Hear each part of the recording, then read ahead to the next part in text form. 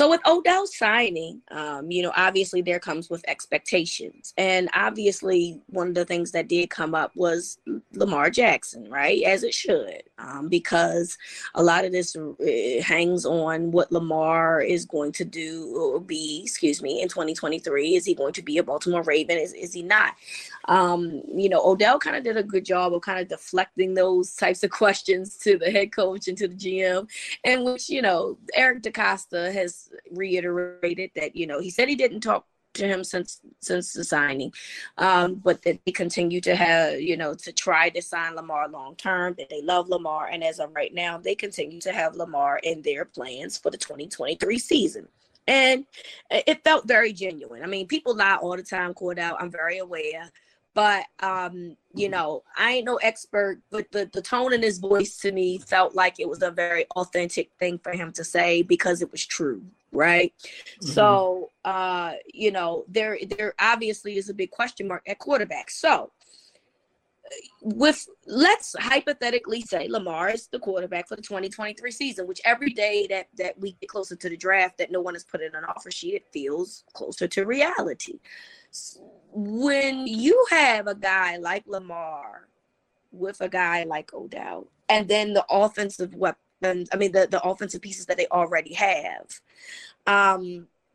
because Odell acknowledged that. He said that they have good players on this, and he's not wrong. I think that one thing that we missed in terms of all of this Lamar drama is that while the Ravens haven't replaced guys that they lost, like a Marcus Peters or a Ben Powers, they are a solid football team if you look at the paper. So obviously Odell brings a lot of experience there that can make this offense better.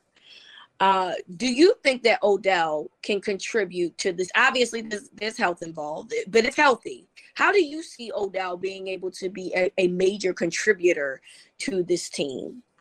Well, he gives them another receiver that can be used in a multitude of different ways. He could play inside, he could play outside, he could be isolated, he could be used as a deep threat, he could be another one of those guys, assuming that his burst is still there, that can take that slant and take it all the way to the house.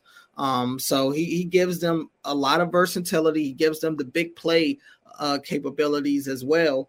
And it's just another threat on the field. And specifically when you talk about Mark Andrews, who's the number one guy in this passing offense, I think that still stands even with Odell added into the mix.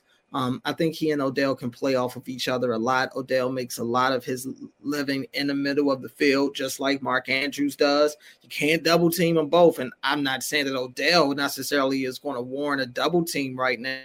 But you probably can't double team Mark Andrews, assuming that the Ravens are healthy. It's too many guys on the field that you have to account for. Rashad Bateman, Odell, obviously, even Isaiah Likely, if he's out there. We expect J.K. Dobbins to be more involved in the passing game because we know Tom Monken likes to use his running backs in the passing game, and still assume Lamar's there. Lamar's legs are going to make it difficult to double team anybody.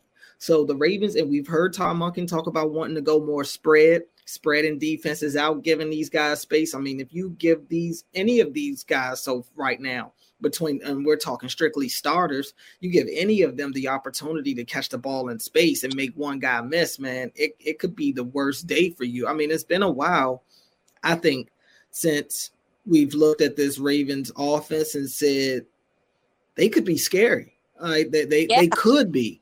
Yeah. So he gives them that element. He brings that extra fear factor that I don't think that they've had the last couple of seasons. And again, everything is so stuck on being right. I mean, it's stuck on health. And not just for Odell, back on Bateman too. Bateman's got to show that he can be healthy and consistent as well. But Odell definitely gives them another home run hitter. He gives them another target that they can have in the offense, on the offensive side of the ball. Yeah, when I look at it on paper, Cordell, when I look at how, where they're stacked, the biggest issue is health, but it's not player, right? Right. In terms of who their starters are going to be, because they have the potential to be a very dynamic offense. And if they're balanced, that's going to be even nastier, right? And add the fact that Lamar knows how to move his legs in addition to throwing the football. So you got a situation where you're going to have two really good guys on the outside. And before, we've only really had one, right? And the 1 year that Brown played with Bateman got injured. So we never really got that opportunity to see that unfold. And then, so now you have Bateman on one side, you have OBJ on the other side, and you can start moving guys like Duvernay into the slot and those types of situations. But then you have Mark Andrews, who you have to worry about. Oh, yeah, I forgot. You could put Isaiah Likely in the slot because he actually plays well in that regard. This is very interesting. And this offensive line really didn't lose much. I know that Ben Powers was a loss. Don't get me wrong. I'm not saying that his presence won't be felt in terms of losing him because he played at a dynamic level. I'm just reminding folks that like Ben Powers' great year was his contract year. It happens sometimes like that, right? People are going to play at their highest level because they have a contract that they're trying to get coming up. So you got other guys like a potential bit like Ben Cleveland, like maybe Fa'alele. Let me get that one right on the roster that could potentially rotate or replace. And so, but the 4 of the other 5 are still available there and they've been good. So, you really can see how potentially dynamic this team can be if Lamar is the quarterback. If Tyler's the quarterback, it's going to be the same offense, obviously, and because Tyler has the same skill set, but Tyler is very limited in certain aspects. I still would say that they would be a comparable offense, but obviously Lamar kind of takes this over to the next level. And that's the part that I'm very interested in seeing. If these guys, for the majority of the season, can stay healthy, I absolutely believe that there is no one that can really stop the Ravens. And I know that's a big statement. I am very well aware. But I'm saying from a health perspective, if all of those guys can stay healthy, I'm just not really sure what defenses can do with that. I really am not sure because you got to pick your poison now. What am I going to do with these wide receivers? What am I going to do with the tight end? Oh, I forgot that they can run the football too. Oh, I forgot Lamar can run too. Oh, yeah, by the way, he's a good thrower. So this is a potentially nasty offense, quite frankly. And so the biggest obvious elephant in the room is Lamar going to be there? And are those guys going to be able to stay on the field for at least 3/4 of the season? Give me 3/4. Get the last quarter of the season, not last quarter, but that one quarter, if it's a few games here and there, okay. But if they can stay together for 75% of the season, I think that this could potentially be really good. Yeah, I mean, there's always hope in April, is kind of the philosophy I go with. And it could work. I'm not even disputing that. No question. It could like I said before, it's the ultimate boom or bust. Like if it goes well, I think it's going to go really well. And if it doesn't, then it's going to be so sour around here again.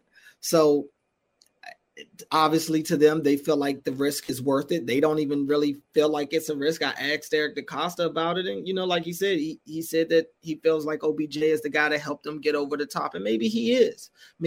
Because like we just said earlier, I don't think the Ravens ceiling has been as high as it can be right now. You could make the argument maybe Bateman's rookie year with him coming in with Marquise Brown, but I would say right now a Bateman who's albeit has not been able to really be on the field as much as he would have liked the first 2 years. I still think Bateman's a lot more polished than he was his rookie year. I would take, Marquise Brown, I think is probably still the better deep threat right now over Odell. But Odell has, even right now, I think still has more upside, at least if we're talking about just this next season. I would say Odell probably still has a little more upside for this Ravens situation, for the Ravens offense, than what Marquise Brown does this year. But we'll see. It's a lot of we'll see. It's so tough to really talk about this because it's a lot that hinges on this working. It's not a simple just, oh, we added Odell and we're going to be great. Like I think it's a lot that has to go right. So it's really tough for me to pick a side. And I know we live in an age where everybody wants you to pick a side. I'm literally on the fence right now with this Odell situation. I see the upside, but I also see the downside.